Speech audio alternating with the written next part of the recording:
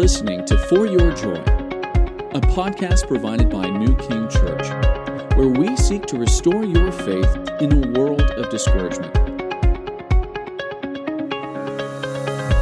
If you want to find out more about New King or learn how you can get connected with our network of like-minded churches in Burlington, Vermont and surrounding areas, check us out at newkingchurch.com. Hey everyone, good to have you back here on the For Your Joy podcast. I need to let Ben do this introduction one time just to see if it would be more intriguing and interesting. What would you say? I would say, hey everybody, welcome to the For Your Joy podcast. That sounds exactly like what I do. Yeah. I'm such a creature I think you do of it habit. just right. Oh, thanks. Well, this is a podcast that seeks to restore your faith in a world of discouragement. We are a couple of pastors at New King Church in South Burlington, Vermont, and we really enjoy doing this and really hope that it is helpful for all of you. My name is Lucius. I'm joined by Ben Preston, and we are currently in a discussion around the two men, Saul and David, the first couple of kings of Israel. And we have been hovering around the story of Saul, a couple different things that we see within his story, particularly pointing out his character. And one of the first things that Ben said that I think is a really helpful kind of foundation of where we go is that it's so clear to see that Saul has an insufficient core identity, right? And this plays out in so many different ways, but the first is that his relationship with God is very utilitarian, right? He thinks that God is merely just there to help him accomplish things. When he wants to do something, he might relate to God as he's seen people relate to him before, but he's not necessarily listening to God.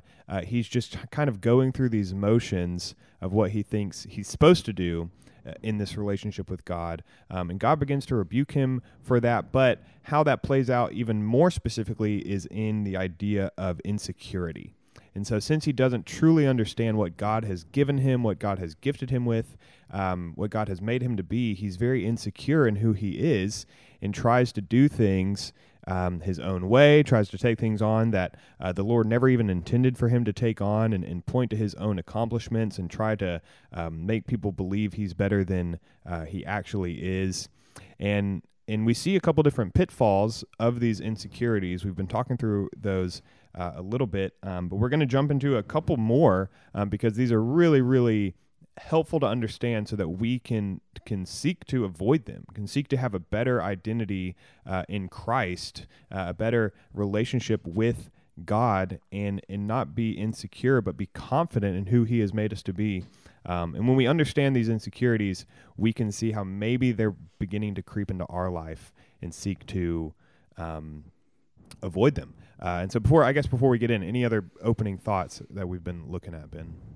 Just reminding everybody, if you listened to the first two episodes, we talked about how his focus was on his achievements, right? It's not that when we're insecure, we necessarily are entirely focused on the things that we're insecure about, but we will become preoccupied with self. That's the main characteristic, and typically we'll become focused on our achievements because we're trying to establish our worth based on our performance. And we see that with Saul. He doesn't have a stable, secure core identity, so he's trying to build up his worth through his accomplishments, and when that's the case, we tend to point other people toward our accomplishments, or even like he does, take credit for things that we didn't really do, or that kind of thing. And I just want to remind people of what the Lord says through Samuel when he rebukes him though you are little in your own eyes. Are you not the head of the tribes of Israel? The Lord anointed you king over Israel. The Lord's pointing him to, do you not see what I've given you? Yeah. And you're still so focused on yourself instead of me that you see yourself as this little person, but I've made you king. Yeah. And I think we can all relate to that. We have all had tendencies towards insecurity. I mean, you even mentioned toward the beginning of this discussion is that it's not, do we have insecurities? It's what are they, right? And how do we recognize them? And how do we seek to fight the temptation to give into kind of letting yourself be affected and dictated by those insecurities rather than immediately turning to point yourself towards the identity that the Lord has given us as a son and daughter in his kingdom and all that comes along with that. Yeah, and it's so kind of the Lord to say that kind of rebuke, like a grace-filled rebuke, right? Calling him to remember what he has given him. Yeah. And so I know that there's, we want to be conscious of time here and seek to serve our people who are listening that way. And so there are a couple more insecurities in the life of Saul that we see. So Ben, take it away. Yeah, I want to look at a couple more of the effects of insecurity in Saul's life. And when you look at the story of David and Goliath, the focus is really on David and what he does there, what the Lord does through him. But Saul's there as well. Yeah. And so just to kind of remind people of the story, David goes to bring some food to his older brothers who are in the army. And when he gets to the front lines of battle, the men of Israel are all kind of cowering because every single day there's this guy, this giant named Goliath, who is a champion warrior, right? Which means that this man's experienced. He isn't just a big, awkward guy. He is actually he is a combination of Jackie Chan and Andre the Giant. Yeah. Wow, that's terrifying. Yeah, right. So he's an actual force to be reckoned with. Saul says this guy's been a warrior from his youth. In other words, he was trained like from the time he was a child. He was he was prepared for this. He was trained for this. He's Chuck Norris and Shaq. This is great. I don't. Who would win? A combination of Chuck Norris and Shaq, or Jackie Chan and Andre the Giant? I'm gonna say Jackie Chan and Andre the Giant because they're both fighters. Shaq is just big. He's big, but I mean, have you seen him block out? Yeah, that's true.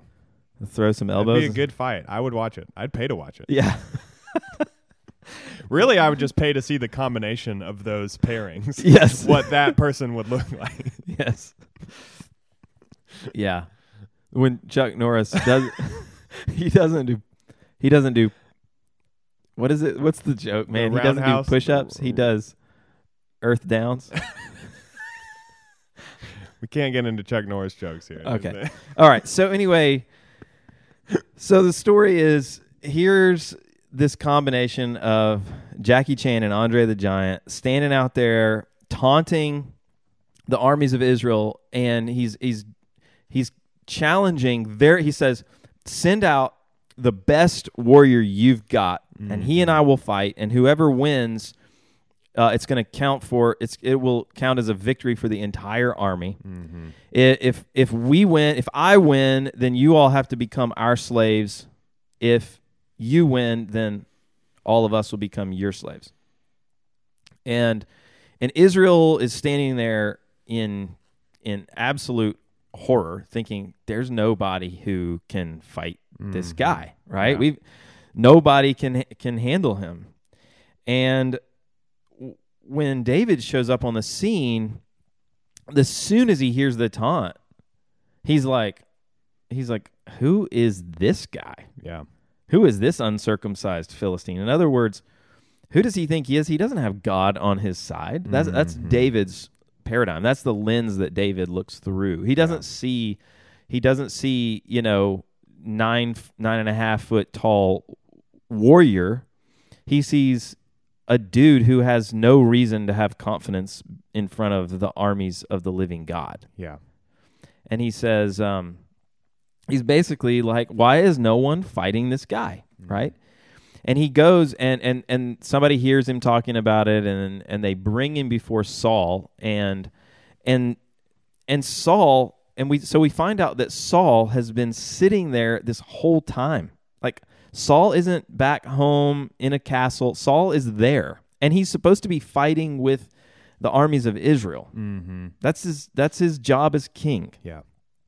And so he has had the opportunity. We don't know for how many days, but for some time, Saul has had the opportunity to do the very thing that David ends up doing. Yeah. And the reality is, David does not defeat Goliath because of his training with the slingshot. Yeah. That is not the point of the story. David defeats Goliath because God is on Israel's side. Yeah. And David believes that God will give them victory if they trust him. So any one of the Israelite men could have walked out there and defeated Goliath if they'd gone out there to defend the glory and honor of the Lord. Mm-hmm. Any one of them could have, including Saul. And so I want to point out that Saul, because we're focusing on Saul and not all the other men there, I want to point out the fact that Saul's insecurity led him to avoid taking risks that he should have taken. This is a risk that he should have, that every single one of those men should have been raising their hand saying, send me, I'll be the first to go. Yeah. But Saul, he was unwilling to step out and take a risk because he was afraid of failure. Yeah. Right? And this is one of the great downfalls of our insecurities, is it stops us from stepping out in faith, taking risks that God would have us to take in order to glorify him, because we're so worried about preserving ourselves. Yeah. Yeah, because if you are constantly looking at your victories, your achievements to kind of be secure in who you are, and if you think that there's something you might go do and you're not going to have victory, you're not going to achieve, you're not going to win, then you're going to stay far away from it, because it's an opportunity for you to lose that, right? Security, and that's continually, that's exactly right. Him just focusing on those things. What can he do to preserve himself? Right. What if I fail? Yeah. Right? If my identity is wrapped up in my achievements, then failure in something is a blow to my core identity. Yeah. And therefore, I will always be calculated, and I will never step out and try something that I think that there is a real chance of failure. Yeah. And I want to, kind of go back to the previous episode, something you had mentioned, and just point out how this relates, is that God rebuked him, it's hard, I can't remember how many years, but in terms of the text here, a couple chapters before, right? And you said he doesn't necessarily break down him as king until a little while later, because God wanted to give him time to maybe repent, respond, and start trusting in the Lord, and here's obviously where Saul doesn't recognize this is an opportunity to set things right. God rebuked him for the way that he acted many times before, and now he can go and take this risk and trust in the Lord, but he doesn't do it. Why do you think he continues to, or why doesn't he have that switch flipped in his mind? Well, ultimately, I think it's because he doesn't, we talked about this, he doesn't have a true intimacy with God. He doesn't have a real working relationship with God. It's God is a tool to be used a genie, and so God hasn't had the opportunity. He doesn't have Saul's ear, right? And so because he doesn't repent of that, the core problem really is the relationship isn't there with the Lord. Yeah. And so I think he just remains stuck in this place of, unable to grow, unable to repent of this issue. Yeah. So what are the risks that you see us today, the church, believers in this context, avoiding? What are the risks we are avoiding because of insecurity? The ones that come to mind. I mean, the first one that comes to mind is just personal evangelism. Absolutely, yeah. Right. We have the gospel. We have the antidote to our world's sickness, and we fail to offer it to them because we're afraid of rejection. Yeah. And I'm guilty. I mean, this is where I see my insecurity probably most frequently play out, is in a failure to open my mouth when I have an opportunity. Yeah. That's the first thing that comes to mind. Yeah. We're afraid that someone would reject us. And the reason we're afraid of that is because, at least to some degree, we're putting our value in how people receive us or what they think of us. Yeah. Yeah. That's good. We're not listening to what the Lord might want us to do and seeing the opportunities there. Right? I mean, I think we become so numb to maybe the guilt of not doing that, we begin to not even see the opportunities and the risks that we could even go take. Okay, so here's another question. I know there's another insecurity pitfall that we'll get to, but what are the Goliaths around us that are I guess making us fearful? It's the animosity of our culture toward Christian beliefs. I mean, right now I think that the attitude of the world toward righteousness is the great Goliath that we face. Yeah. That's what, I mean, the enemy seeks to intimidate us in exactly the same way, to intimidate us into inaction. The same way that Goliath stood there and, with using intimidation and fear, kept every single one of those warriors from taking action. I think Satan has the same tactics. The culture is hostile toward God's demand for righteousness in the areas of gender, sexuality, marriage, to name, the top ones in our culture.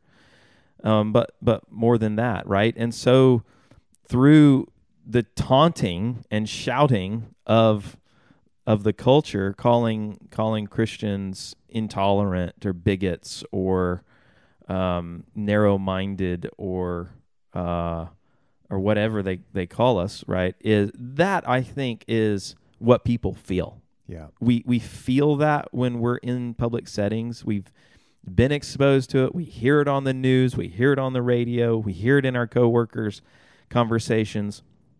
And so we know, this is real for people in our church. They're experiencing this in their workplaces, the intimidation from coworkers and even bosses, that they need to just shut up and stay in the background and do their job. Wow. I think that's Goliath in our world. Yeah. Yeah, there are no new tactics. No. Just different faces. And that's helpful to remember and see how we can be just as bold. The God that was on David's side is on our side. Amen. Yeah. And seeks to defend his own glory and honor. Yeah. Yeah. So, first pitfall, avoiding risk. What is the second? So the second one comes in the next chapter. We start to see with in 1 Samuel 18, with David's victory, there is honor that is bestowed upon him, right? People are celebrating his victory. Yeah. And God's given him great favor. And so the way that favor plays out is that people are drawn to David. They love him. Saul's own children love David. And so Saul is very angry that people are singing songs about David's his battle exploits, right? Yeah. And that they're saying that David's slain 10,000s and Saul's slain his thousands. Yeah. And Saul's embarrassed, right? But what he ends up doing is he had made David a commander of I can't remember. I should have looked at this beforehand, but I think he made him a commander of his armies at first, and then he downgrades him to a commander of 1,000. But basically, it says in verse 9, and Saul eyed David from that day on. And then he throws a spear at him, and he ramped up really quickly. Right. And I just want to point out my version in verse 9 says Saul watched David jealously from that day forward. It just puts that emphasis in there. So verse 13 says, so Saul removed him from his presence and made him a commander of 1,000. So he downgrades him. He removes him from his presence. And this is I think the application for us is that our insecurities will cause us to push others away. People who seem to be a threat to our identity will be pushed away from us. Yeah. And when we are secure in the Lord and in the identity that He's given us, then we will be drawn to the people that are succeeding by the hand of the Lord, and we will want to be around them and won't feel threatened by another person's success. Right? Yeah. Why is this a tactic of the enemy? Like, what are the really big dangers of pushing people away? Well, it causes disunity in the body, and Satan loves disunity because, God has designed the church to be a place of shalom, of His peace. And so when the enemy can come in and cause divisions through jealousy, through insecurity, then he disrupts the shalom of the body of Christ, the harmony that's intended to be here in relationships. God's greatest desire is that we love one another. Yeah. Right? Yeah. Yeah, and I think a couple times we've been coming back to this idea of humility. And humility can take on so many different forms. One, David was humble when he went out to fight Goliath because he wasn't relying on himself, he was relying on the Lord, right? So humility can actually bring us victories, but also humility should bring us to celebrate the victories of others. That's right. Because recognizing that it's not them, it's still the Lord. That's right. Every victory comes from the Lord. That's right. Right? In celebrating that, in giving God glory for those things rather than looking at them, those individuals in our life as threats almost to who we are and what we can accomplish. Absolutely. So how are we doing on time? Probably need to begin wrapping up. Okay, I think I want to give two practical ways that we can work on this. Yeah. One would be something to watch for. Another thing would be something to actively pursue. First of all, I think we need to stand on guard against this by watching out for an attitude or a heart in us that doesn't immediately celebrate another person's success. And look for this in particular in people in your same kind of field, in your same calling. We tend to be able to celebrate another person's success as long as they don't do the same thing that I do, as long as they're not doing the same thing I do but better. Yeah. It's like Uh-huh. I'm not. I mean, to give you an example, like I'm not going to be threatened by someone's success who is growing a business, but I might feel threatened by a pastor whose church is growing faster than mine. Yeah. Right. And so apply that to yourself. Be on the lookout for ways that you, the ways that you feel threatened by another person's success in your same field. Yeah. And then I think a way to actively fight against this is to make a practice of showing honor. The Bible says that in the body of Christ, we're supposed to outdo one another in showing honor. Like, if we're going to outdo each other in something, this is what we should outdo each other in. Is honoring, building up, right? Lifting up another person, speaking well of another person, pointing out another person's victories or successes or the things that God's doing in their life to other people. Yeah. It's not just, we don't just honor each other to each other, but in community. It's like, hey, everybody, look at what a great job Lucius is doing leading worship, and you do a great job leading worship. Thanks, Ben. And but pointing to another person's success in the Lord while others are present, I think is a really is an active way that we can fight against this. Yeah, in community. That's great. Well, I hope that these things that you're thinking about, these tips, these practical ways to look out for these insecurities and take a step towards greater identity in Christ will stay with you over this week. Look for those things. Seek ways that the Lord is calling you to take risks for His glory, and act on those through the power of the Spirit.